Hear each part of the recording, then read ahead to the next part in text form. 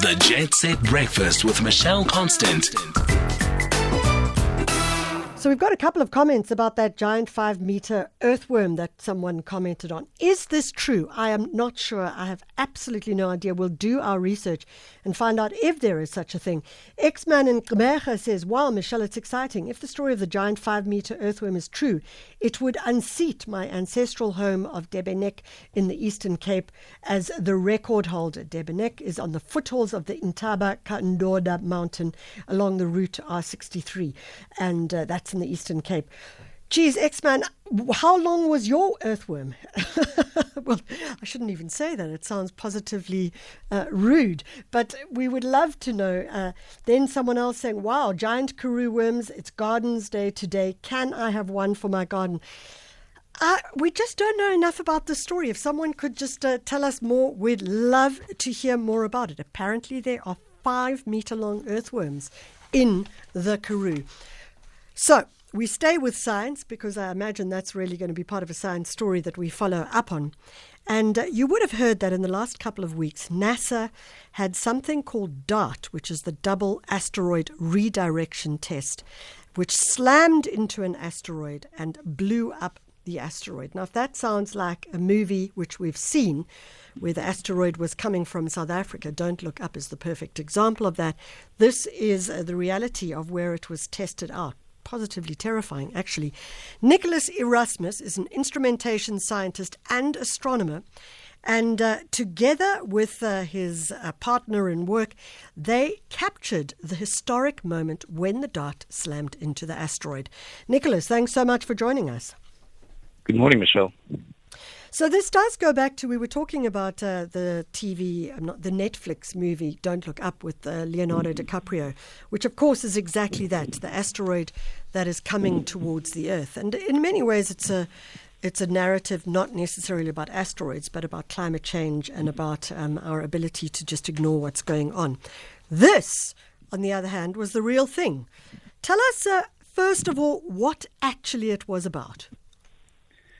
So as you said, Michelle, the DART is for Double Asteroid Redirect Test. So test is the keyword there.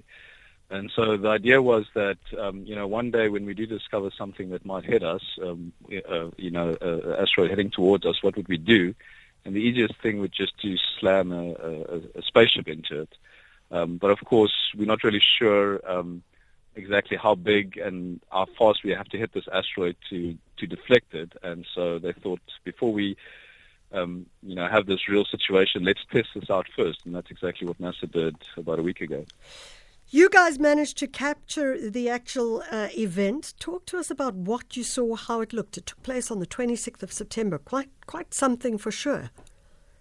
Yeah, so this impact happened at about 1 a.m. in the morning. So South Africa was perfectly in the right time zone. So at 1 a.m. is obviously when it's dark over here. And as you know, astronomers can only see stuff in the sky at night time. So South Africa was in the perfect time zone. Nicholas? In skies. Sorry, Nicholas, we lost you for a moment there. So you said South Africa was in the perfect time zone. If you could... Yes. Yeah. Yes, we were in the perfect time zone because it happened at 1 a.m. in the morning, and so it was dark in South Africa, so we could observe it from Earth here. But not just that, it's also occurred in the southern hemisphere, so it was also only visible from certain parts in the southern hemisphere. So that's why South Africa was perfectly situated for that. And so, we applied for some time on some of the telescopes that we have at the South African Astronomical Observatory in Sutherland. Yeah. We observed the impact live. What did it look like? Describe it for our listeners. Yeah, so that's an interesting thing. We initially just thought, okay, so just to backtrack a bit, we obviously cannot see individual details. We can't see this little moon that they impacted around the Didymos system. So we see that as a tiny dot. It looks like a little star in our images. Yeah. But the prediction was that this little star, which is the asteroid, would just become a little bit brighter. And so we expected this little dot to just become slightly brighter and then dim again. But we were pleasantly surprised when we saw this massive ejector coming off, and we could see these in our images. So if anyone's interested, they should go to the SAO's Twitter page, and we've got a beautiful video there of what we saw. So You mentioned Didymos. Now, apparently that's the asteroid, but it's linked to something called Dimorphos, which is a small minor planet moon. What's the relationship? And then when you talk about an ejector, what is the ejector in relation to these two? Yeah, so this is an important thing. So obviously for a test, they wanted to do something as easy as possible. And so what they did is they didn't actually impact an asteroid. They impact a little moon that is orbiting around an asteroid. So Didymos is the asteroid and Dimorphos is the moon that's going around this asteroid. And the reason why they did that is because we know very well the orbital period of this moon around Didymos. And so we've measured this for months before the impact, and that's sort of about 12 hours. And so when they impacted this spacecraft with the moon, they slightly changed its orbital period. So they transferred some momentum from the spacecraft to the moon. And so this week, Tuesday, NASA will announce exactly about how much they've changed the period. And so this was the perfect sort of test laboratory experiment in space. So it's almost like changing the trajectory of the asteroid.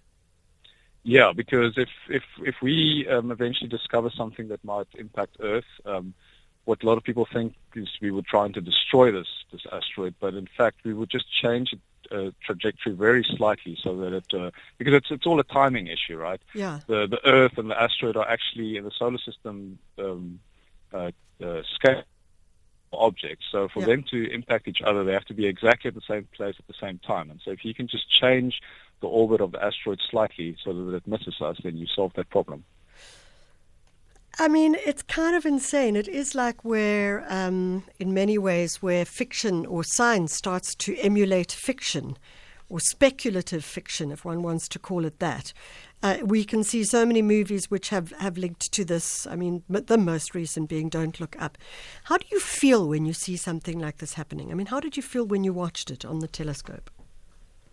I mean, it's just amazing what they can do. I mean, just to give you an idea, that the spacecraft was traveling at 6 kilometers per second.